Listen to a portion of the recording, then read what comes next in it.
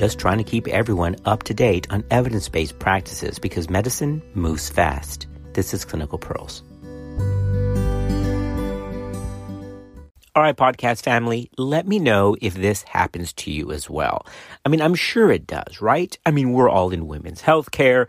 So do people come up to you randomly outside of work environments and just open up about their gynecology issues? Or does that just happen to me? Do I have that kind of face? Because it just happened over this Christmas break. I mean, I'm so thankful to have Christmas Day off, and I'm spending it with family. And of course, almost by default, somebody comes up to me and says, "Hey, Hector, just wanted to let you know I had a great visit with my gynecologist." FYI, I'm really not interested and don't care. But anyway, she continued. "Well, anyway, I was going to get my tubes tied, but then my gynecologist told me I should really get an IUD because they're really all the same anyway." So I said, "Oh, they're all the same in what regard?" Well, then she said, "Well, my gynecologist said that they're all the same and they work just like getting my tubes tied." Then I asked, of course, the next logical question, well, which IUD did they discuss with you? And this is what really struck me.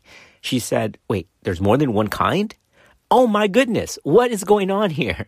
So of course, I had to go into full doctor mode with the two words that I usually start something off. Well, actually, and I had to stop there for a minute because my daughter, my teenage daughter, is a big fan of the TV show The Office. Don't judge me. Yes, I let her watch The Office. But anyway, if you're not familiar with the show, there's a character in The Office named Oscar. And Oscar is known as the, quote, "well, actually," end quote, guy. Because every time somebody says something, he has to say, "well, actually," and then corrects them. Well, that was my, well, actually moment. Because it's so unfair to group all IUDs together. And it's even more unfair to group all LARCs together. Now, I understand what her gynecologist was trying to say. And he was probably short on time. But saying that they're all the same is really a great disservice to the patient and to the specific kinds of IUDs. So I thought, again, that's a great podcast session. So in this session, we're going to discuss some key issues on female sterilization and get into this issue of LARCs because we've always heard people say, well, they're just as effective. But the truth is, while that is true as a category, the effectiveness of the different kinds of LARCs are actually pretty different. And one LARC in particular stands out vastly above the rest. No, this isn't a plug or a paid sponsorship for this kind of contraceptive device.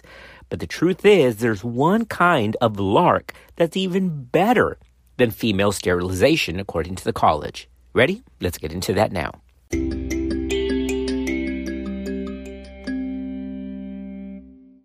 Before we get into the specific kind of LARCs, and remember that the college defines long-acting reversible contraceptive options as really only two main families. They're either intrauterine devices or, if they have medication, intrauterine systems, so IUDs or IUSs, or it's the implant, which right now there's only one, which is the etronorgestrel implant or Nexplanon, and that's it. So the IUDs or IUS family or the implant or Nexplanon. Those are the kinds of LARCs. And we're going to get into that specifically in terms of their efficacy in just a minute. But a quick word about sterilization, because some of you may not know this. Now, I definitely wasn't practicing in the 70s. I'm very thankful to say I was born in the 70s, so I wasn't a physician then because I'm not old. I'm not claiming that, okay? But I do know the history of sterilization, and listen to where we've been. I mean, women's healthcare, just like neurology's got weird stuff in it, gynecology has weird stuff in its history as well. But it was true that up until the 1970s, okay, OBGYNs could not perform an elective sterilization procedure on a woman unless her age multiplied by her parity equaled 120 or more. Is that wild or what? Again, up until the 1970s, the formula by professional organizations that, quote, allowed a woman to be sterilized was that her age times her parity had to equal 120 or more. Also, by the way, before a woman or a wife was sterilized, her husband also had to sign the consent form. Yikes. So again, times have changed, but don't forget, if you're ever asked, what was the mathematical formula about sterilization that would allow women to have sterilization? It was age times parity had to equal 120 or more. Now, for this podcast and this session, I'm talking about elective sterilization purely for birth control reasons. I'm not talking about opportunistic salpingectomy, which again can be a form of sterilization, but that has to do with prevention of ovarian cancer, specifically in high-risk situations. And I don't want to get into that now. We've talked about that in other podcasts. But for purposes of this session, I'm talking about permanent sterilization, whether it's tubal occlusion or partial salpingectomy or whatever other method you choose, electrodesiccation with cautery. I'm talking about just birth control, not opportunistic salpingectomy. I just wanted to make that clear. According to the college, sterilization is the most common method of contraception among married couples. However, LARCs is honestly a valuable alternative and is part of the informed consent process in any patient who's thinking about getting sterilization. We've got to talk about alternatives to that procedure. Contemporary LARC methods, remember, intrauterine devices or intrauterine systems and implants have efficacy that's comparable with, and one has even slightly higher efficacy than female sterilization. So they are valid alternatives. However, we can't just focus on the female here because the truth is, compared with male sterilization, most methods of female sterilization are actually less effective and they carry more risk. So I've got to say that again. Yep, we've got to send the dude. Go have him go talk to his urologist or family practice provider who can do an office-based vasectomy. So it's not just getting their tubes tied or tubes occluded and that's it. Because according to the college and the CDC, compared with male sterilization, once again, quote, most methods of female sterilization are less effective, more costly, and carry more risk, end quote.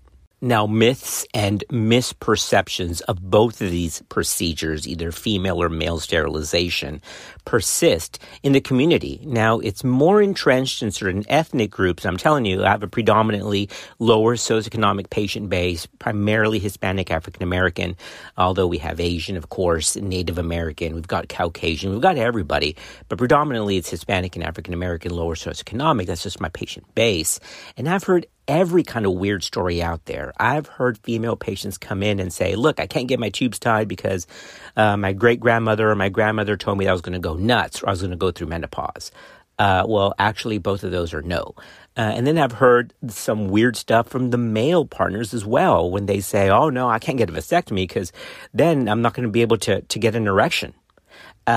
What? No, that's actually not true at all. So while there is myths and misperceptions on both sides, remember the truth is that there is some non-contraceptive benefits to female sterilization that are true. These are benefits, not harms, like the potential reduction in epithelial ovarian cancer risk. We know that. There's also a reduced risk of pelvic inflammatory disease. Although it doesn't eliminate it, it greatly reduces the risk. So there is some non-contraceptive benefits, despite all the weird myths and misperceptions out there on female sterilization.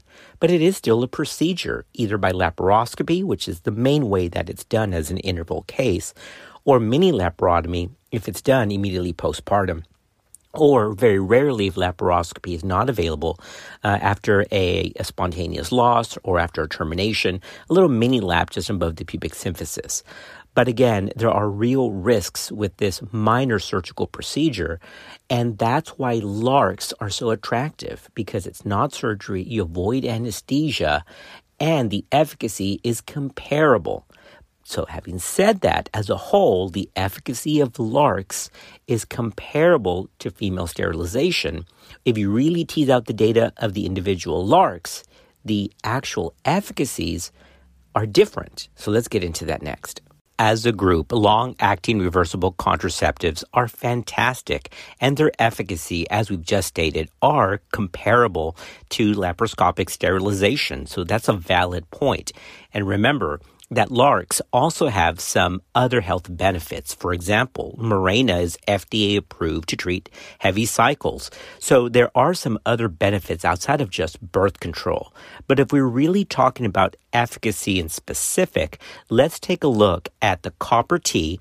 Let's take a look at Mirena. We're going to use Mirena as a surrogate for all progestin-releasing intrauterine systems, or IUSs, like Kyleena or Skyla, but we'll stick with the big parent for now, okay? So copper T, Mirena, which is levonorgestrel releasing, and then the etronorgestrel implant, or Nexplanon. By label, the copper T, or Paragard, is approved for 10 years of use, although we know that its efficacy probably extends to up to 12 years, and they're probably going to seek a label change for that. Remember that all that you get with the copper IUD is birth control. You don't get a reduction in periods. You don't get a reduction in pelvic cramps or dysmenorrhea. All you get is really good birth control. Mirena is now FDA approved for 7 years and has the extra benefit, as we've just stated, of reduced menstrual length to amenorrhea, and it also reduces menstrual cramps. Remember that by label, Mirena is approved for now for 7 years. Kyleena is still 5 years, and Skyla is still 3 years. The etronorgestrel implant, or Nexplanon, is FDA approved for 3 years, although we know that there's enough medicine to extend for at least 4 years. But again, the label is 3 years.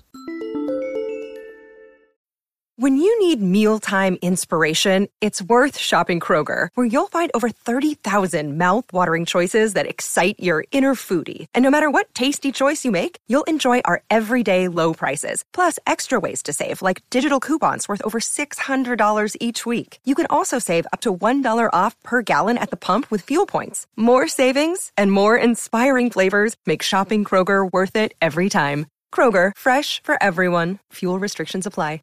All right, now let's talk about the efficacy, which was our original purpose of doing this. Yes, as a group, we've already said it, and we've nailed that point home, comparable to sterilization. But if you take a look at the individual failure rates of the LARCs, they're actually very different.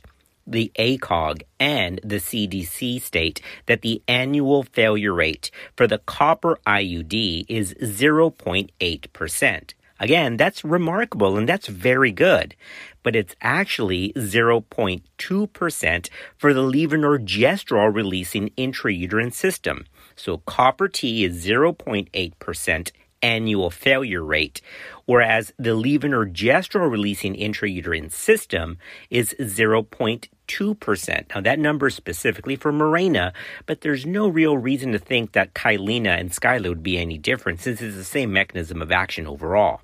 So copper T, 0.8% annual failure rate, whereas it is 0.2% for levonorgestrel releasing intrauterine system. But here's the catch. So listen to this, because here's a big clinical pearl and why not all LARCs are technically the same. The annual failure rate for the etronorgestrel implant, all right, that's Nexplanon.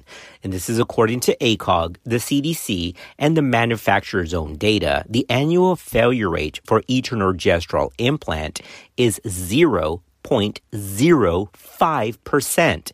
Again, 0.05% is the annual failure rate for etronorgestrel implant.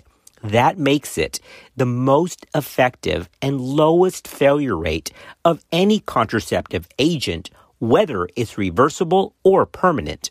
All right, so I know what you're saying. Man, you're splitting hairs. I mean, they're all under 1%. Totally true. But if you're going to group them all together, it really is part of informed consent to tell the patient which has the best efficacy. Hands down, that's the etronorgestrel implant at a failure rate of 0.05%. Now, I'm a big fan, actually, not of etronorgestrel, just because I don't like systemic exposure. I actually like the Mirena family. I think that's a nice compromise with a failure rate that's really, really respectable. So I kind of like the Mirena, Kyleena, and Skyla family because I think it's more, kind of paracrine effect, less systemic absorption than something going through the entire system. But again, it's ultimately patient selection and patient preference. If a patient doesn't want any hormones at all, then maybe she's better off with the copper T. Remember, it's all about putting all of the options and all the facts before the patient so they can decide. But grouping them all together like, oh, all LARCs are the same, well, that's technically not true, because while all the efficacies are comparable to sterilization with a failure rate less than 1% per year, the individual rates are actually quite different. Now, I know what you're thinking. Well, wait a minute. If Nexplanon or etrogestrel has that lowest failure rate, but what about obese or overweight women? Well, the truth is, even though no formal trial included morbidly obese women, the Nexplanon or etrogestrel label states that efficacy is maintained up to about 130% over ideal body weight. So according to the data, it does not seem that obesity affects the efficacy of the etrogestrel implant.